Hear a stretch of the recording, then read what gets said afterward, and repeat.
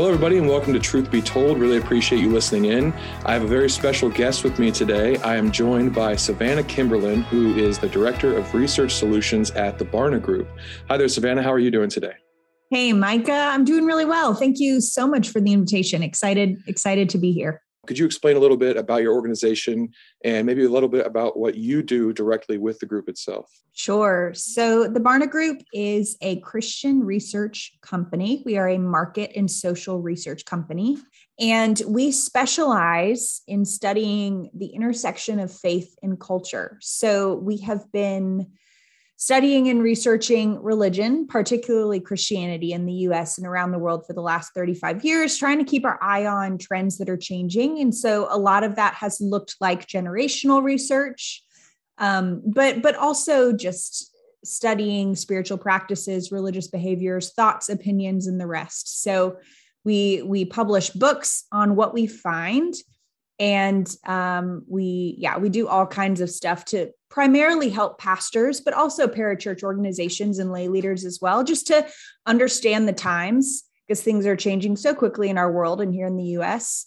And I'm on the team. I'm specifically on the church engagement team.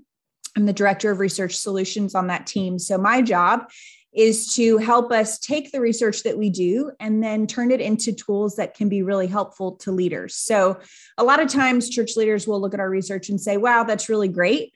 But so what? And what can I do with this? So my job is to help make things really practical and actionable for pastors specifically.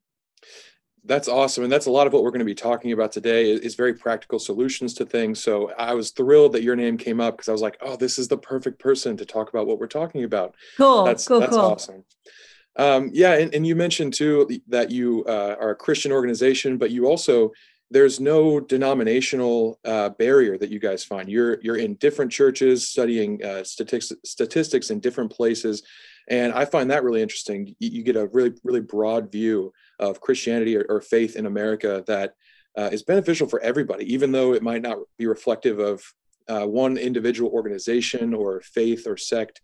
It's cool that you guys study everything because the answers you get are that much more broad and that much more useful to the smaller groups even as well. Yeah, absolutely. It's really unique. I would say that's something that Barna really prides itself in.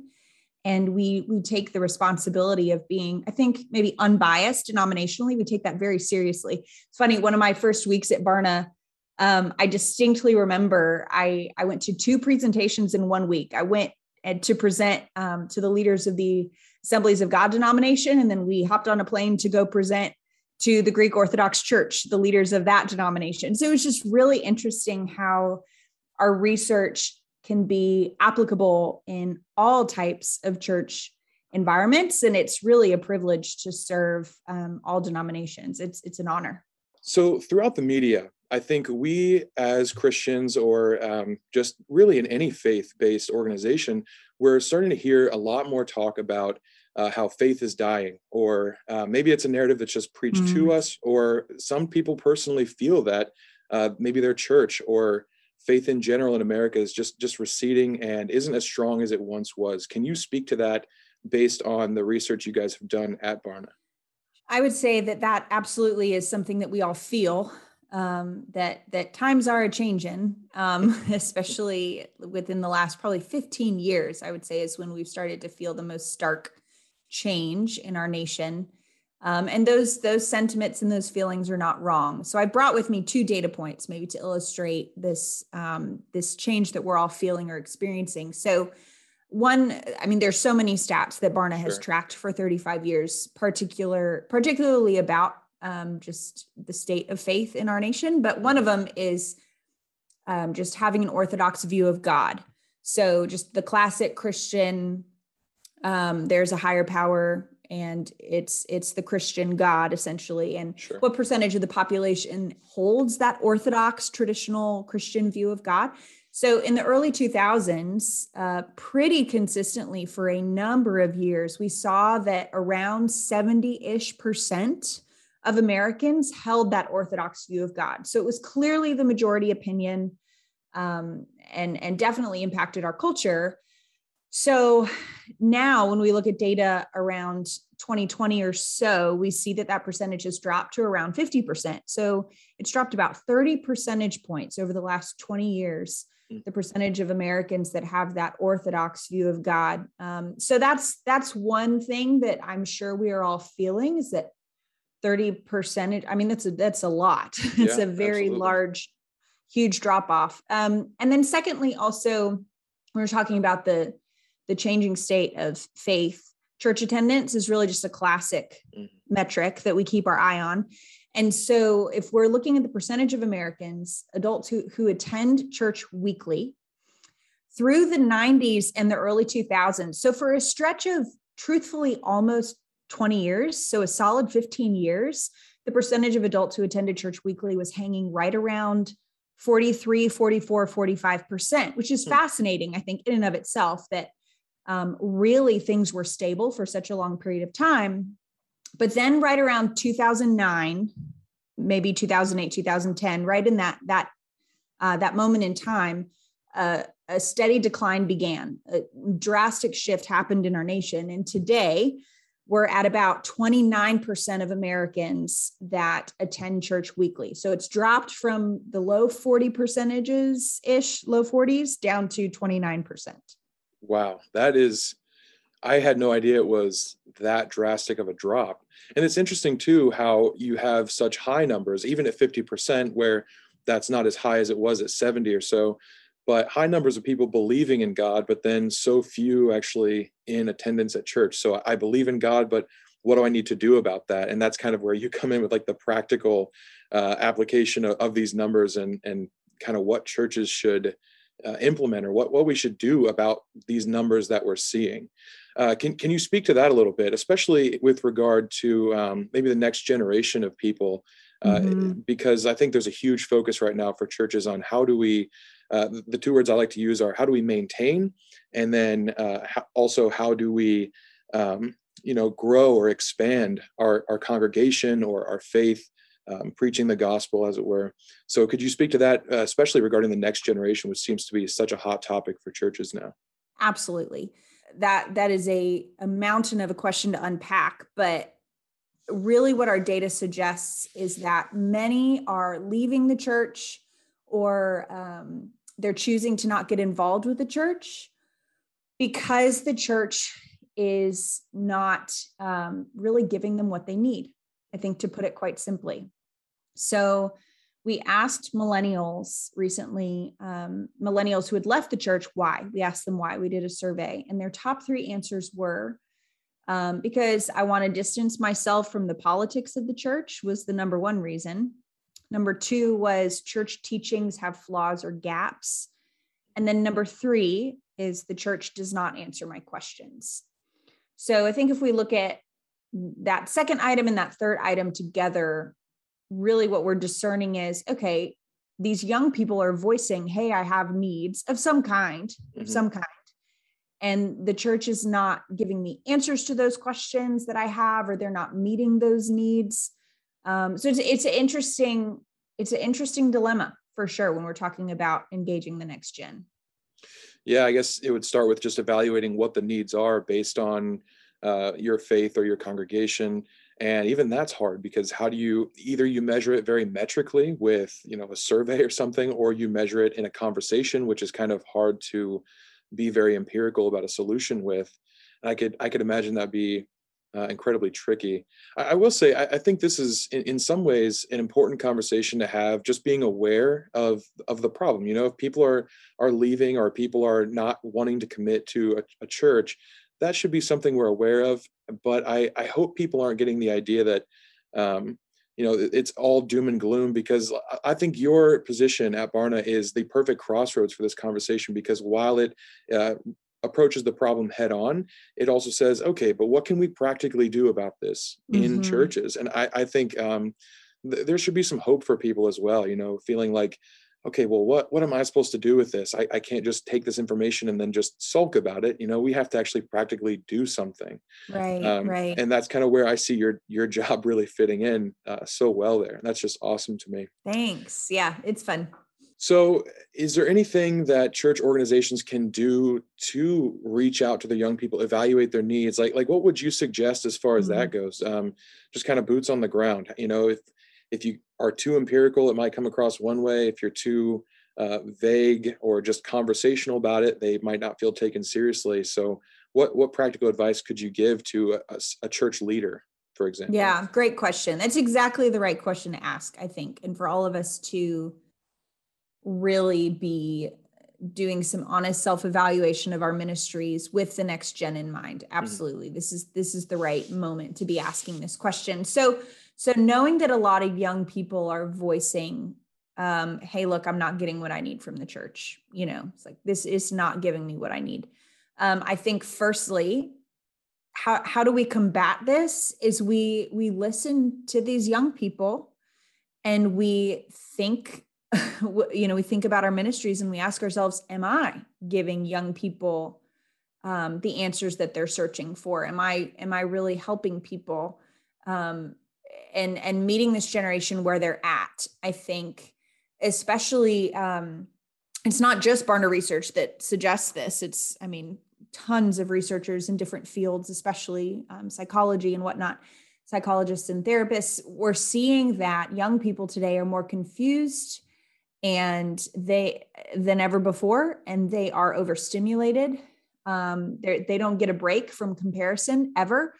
Think before social media, as a teenager, as a young adult, you would go to school and you would probably struggle with insecurity and you'd compare yourself to other people. But then you got home and you got to sit around the dinner table with your family where you were fully accepted and known and seen, hopefully, perhaps. But you got a break from that peer-to-peer comparison because you could breathe a little bit at home in the evenings. And that's just not the case anymore. So developmentally for these young people, what are the implications there? They're overstimulated. They never get a break from that comparison. Things like that. Their needs are so unique. And so while we are not going to coddle them, maybe that's the right word for it. And we are certainly not suggesting that we need to water down the gospel by any stretch of the imagination. What does it look like to meet them where they are and to help them where they're asking for help? So that is definitely number one, top of the list. If they're saying that one of the top reasons why they're leaving the church is because the church doesn't answer their questions, like how are we helping them and what are we giving them? Right. Secondly, so we did a lot of research recently in the last, I would say 3 or 4 years, specifically on the idea of building resilience in young people. And our president, David Kinnaman, wrote a book on this called Faith for Exiles is the name of the book. And he talks about what are those building blocks for resilience.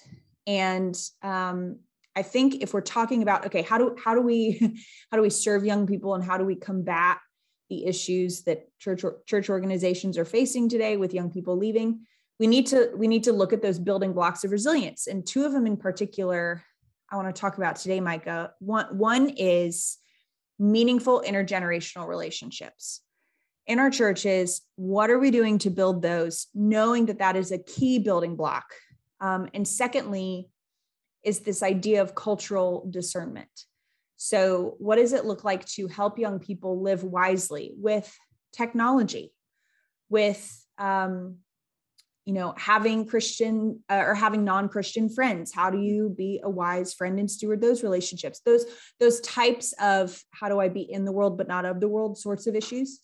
Those are some key building blocks. So I think, Micah, that would be my answer to your question of what do churches need to do? What do we need to keep our eye on? And I think that's such a great point, especially the last 2 that you brought up, because it's sometimes I think in this conversation, we can start to feel like the millennials and the Gen Z are leaving. Boomers, what are you doing? And sometimes it's about equipping millennials and Gen Z. It's not about someone doing something wrong intentionally or really being harmful or pushing people out. Sometimes it's a very innocent mistake of, like you said, not being able to connect and create those meaningful relationships as well, not realizing that that's even an issue. And I think that's an important point, that sometimes the best way to help somebody isn't just to see their problems, see their fears or their worries, and then fix it for them, but equipping them to be resilient, as you mentioned. That's so incredibly important. So on the flip side then, because nothing's a one-way street, Mm-hmm. what advice would you give to a millennial or a Gen Z who's thinking, my questions aren't being answered? I think sometimes we think as an individual, and this is really the crux of what I'd like to get at in this interview. As an individual, I can't affect change in my church. And I like that you brought it to the individual level just a while Mm-hmm. ago, and each of us taking personal accountability. But what would you say to them who are thinking, I'm really struggling with this, but I also don't know that I can do anything about it, so I'm just going to leave? I think that there's been an interesting dialogue going on, especially in the media right now, around the topic of courage and just taking initiative, and when things get hard, do you push through or do you give up? And I think, the scriptures are so clear, that just because we choose to follow Jesus, that does not mean that life is not going to come hit us in the face sometimes. Right. Like that is Yeah. not what we are signing up for when we choose to be a believer. So how do we be courageous as young people, to build our own resilience? Absolutely the church needs to step up. But we also need to step up as young people. And I'm saying that as a millennial myself. And what does it look like for us to take some initiative to form intergenerational relationships? I had a wonderful conversation with a dear, dear friend of mine, who is an older woman who's a boomer. And we were talking about intergenerational relationships. And she looked at me and she said, Savannah, I just wish a young person would walk up to me and ask me to be in their life. Like, I absolutely would do that. I just don't feel welcomed into those relationships. And I was so convicted, because I was like, man, I think a lot of times we're really hard on boomers, but are we welcoming them in to be friends with us in that way? So how do we really take ownership of building our own resilience? And it kind of has to be a both and, where the church says, all right, we're going to step up, but young people also say, hey, we're going to step up too. Mm-hmm. Yeah, that's such a valuable point. I think I was very fortunate in my church in that as I got older, I stayed in the same congregation for a long time. My friends moved to different congregations far away, but it trickled down. It was, I have 10 friends here, I have 9, I have 8. Suddenly, my last friend was leaving, and I thought, oh, what am I going to do? And that week, he was gone, and I thought, I better make friends with these people, that aren't of my same age group. And I did. Yeah, I sure. love my church. The people there they're my family, they're my home. And I was kind of weaned into that situation, but so many people aren't. And I think you made a good point as well about feeling isolated. Like older generations can feel isolated, even though they're at church, or even though they seem like that pillar in the congregation. So the responsibility goes both ways, and having the younger people, take that initiative and really make it their own. Even just in their mindset, changing their mindset for this place to be their own place, flaws and all. It's like buying a home that isn't perfect, but you're going to work on it little by little. Yeah. It's like when your AC breaks and you just bought a home, you're not gonna, well, hopefully, I don't know, maybe some people do, but hopefully you're not going to, throw your arms up in the air and say, why did I buy a home? I'm regretting this decision altogether. It's like, no, we're going to work out the kinks together. Right. And that's going to take some significant investment, but we're in this together. So just cultivating that resilience. I mean, I think that's the word of the day, Micah, resilience. Yeah. Like, how do we cultivate that and all step up together just to build that better? So in this hypothetical conversation, I guess, between an older generation and a younger couple of generations, I think the conversation also needs to be had. As a church, we're going to go this far because we really do want to, maintain your membership, and we want to keep you around because we see it as important. But this is only as far as we'll go, because otherwise we're sacrificing very, very important things. And I think we can see that in different churches. I don't want to point anyone out specifically because I don't know what any church is going through, but you see this shift away from maybe foundational doctrines that a church held into more, just a shift towards, well, let's cater to a younger generation. And then they end up giving up things along the way. So where's that? Obviously it's different for everybody, but where would you say that roughly that area is, or that line where churches have to say, we want to give you everything we can, but this is where we have to stop. Yeah. Oof, that's tough. That's so tough. I can say what I know to be true, what our research tells us is that young people today are looking for authentic, comforting Christianity. And if we wholeheartedly believe that what we have to offer as it stands today, the religious traditions and the faith and the doctrine that we know to be true, if we wholeheartedly believe that what we are offering in that doctrine and in that rich tradition, we are offering peace and comfort and authenticity. And I mean, we've got scripture to back us up. We've got the promises of God to back us up in that. That is what young people find appealing. And it's interesting, even just talking with a young person. I had a recent conversation with a young person who was saying that they're like, I don't really like my youth group. And we inquired why. And this young person was like, well, I'm looking for someone who wears dad jeans, not skinny jeans. Like, that's the kind of mentor that I'm wanting in my life. Right. And it was funny. And we laughed, but I was like, no, what they're really getting at is like, just give me authenticity. Like, give me the gospel raw, give me time and space to wrestle with the truths that are in scripture. I think Christianity has a really beautiful opportunity to offer a generation that is so used to things being fake or touched up, to offer them something that is really beautifully authentic and real.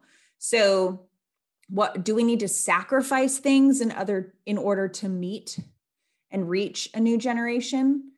To a certain degree, okay, sure. I think there are generational markers, traditions, whatever, and some of those we will need to leave behind, of course, as has been true for every generation, by the way. But are we going to sacrifice the heartbeat and the heart and soul of Christianity? I don't think that is something that young people are asking for. In fact, I think they're asking for the opposite. That is so interesting. I feel like just in my personal experience, I don't have any research to back it up, but that's my job, Micah, not your job. Exactly. I feel like in my personal experience, I've seen so much misappropriation of what one generation thinks of another generation. I know I play music at my church, and it's so subjective what everyone thinks of. We should play this kind or that kind, or not this song, or yes, this song. It's impossible to make everybody happy all the time. But I've been told so many times, we want to be sensitive of the older generation, and we don't want to offend them by playing something they would not enjoy. And I'm like, yeah, I can see that. And several times I've played songs where I'm told that, and then a person in the older generation will come up and say, I love that. There was so much energy and enthusiasm. It was perfect. And I just think that misappropriation of, well, they want it this way, and so we have to do it this way. It's like, it goes the other way too, or we might think, well, the younger people, they just want this, this, this, and this, and we can't possibly give them that. And it's like, well, maybe they're not asking for that. You don't really know until you go and ask them what they want. Yes. And that's why we've been on this soapbox for a while as Barna, and we're not going to get off of it, but the soapbox is, what does it look like to be a data-informed leader? And I think you're right, Micah. Like, we think we know what people want, but are we asking them? I mean, there's so many free survey tools.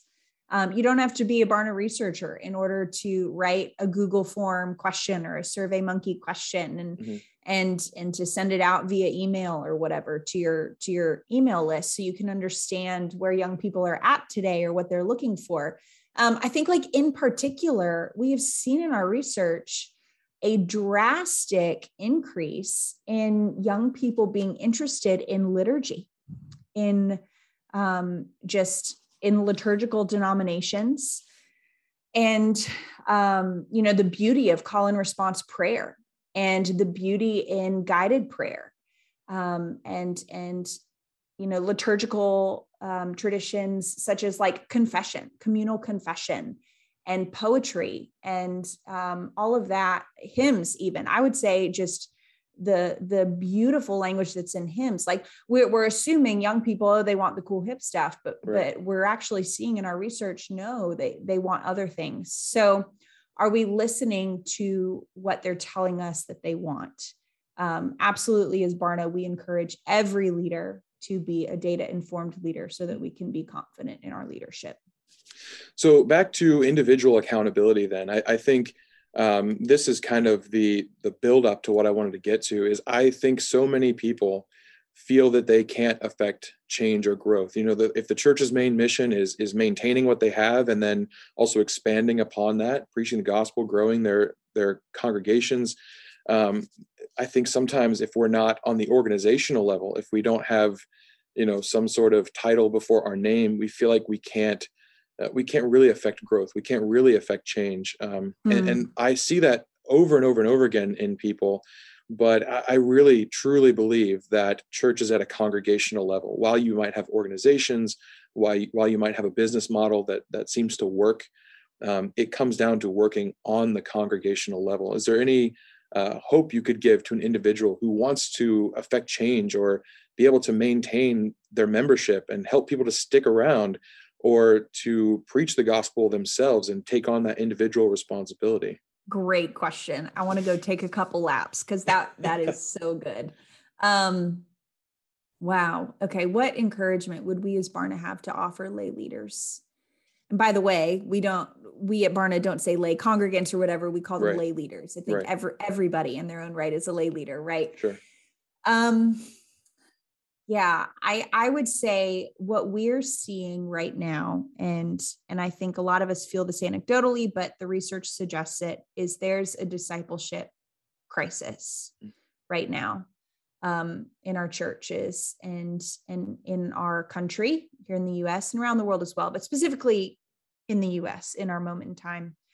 And truly, we're seeing that in order to revive healthy discipleship that produces long-lasting Christian faith, like Zoe, life abundant kind of Christian faith, it has to be a grassroots thing, because unfortunately the church really has dropped the ball in this area. So do pastors need to step up their game with spiritual formation? Yes. Do churches need to think more strategically? Yes. But can we lead by choosing to cultivate like cultures of discipleship in our own lives and within the congregation, like in a grassroots kind of a way? What does it look like for us to choose to be evangelists on our own and to build our own faith? I was having a really interesting conversation actually over dinner with a couple of friends. We were talking about how in the Protestant Reformation was huge because it was essentially this movement to encourage people to own their faith for themselves and just to say, look, I mean, I'm not meaning to oversimplify the Protestant Reformation, but in a sense, part of it was, hey, look, we know that you've been looking to the church to feed you in this way. Let's take ownership of our spiritual formation. And it's almost like we in the US today need to remember that and sort of reclaim that for ourselves. What does it look like for me to form my own faith in a really in a way where I own it for myself, essentially. Right.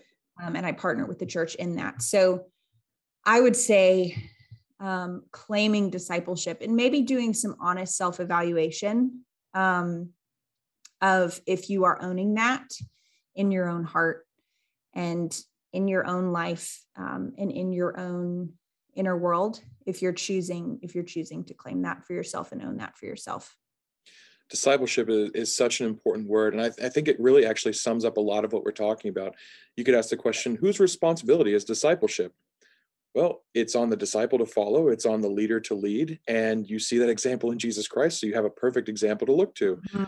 And man, how valuable does discipleship become when you realize that that's something that should be happening right now? Not that any of our church leaders are Jesus Christ, but like Paul says, follow me as I follow Christ. And that should be the ideal of what we're looking at. And I like that you brought up the Protestant Reformation too, because at that time it's a question of, let's bring the Bible down to the common man so everyone can understand and work out their own salvation with fear and trembling.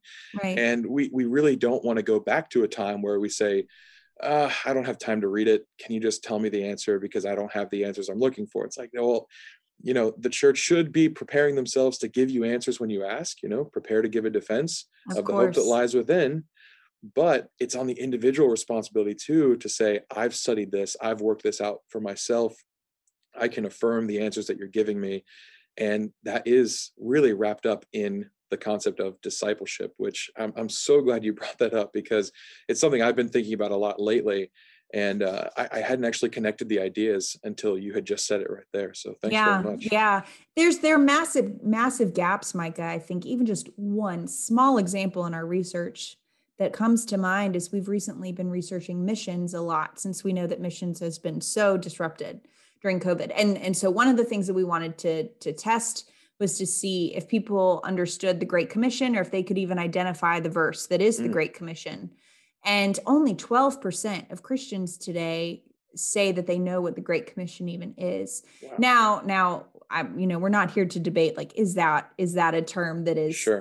Old fashioned or whatever? That's not why we're here. But just to bring to the surface, wow, okay, balls have been dropped, to a certain degree. Yeah. And so who's going to pick those balls up? And what does that look like realistically? And how do we take ownership of that and move forward?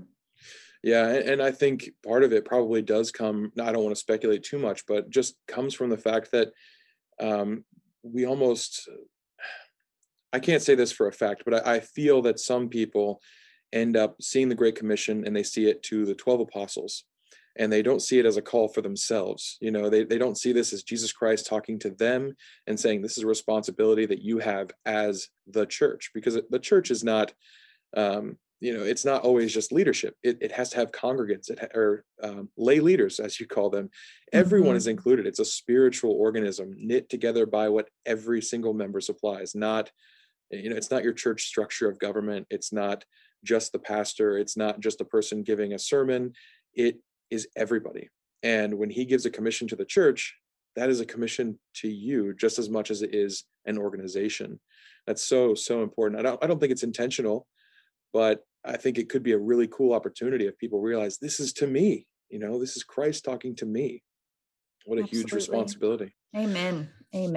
Well, just one final question. This is more of just a personal interest in Barna as a whole and your work there.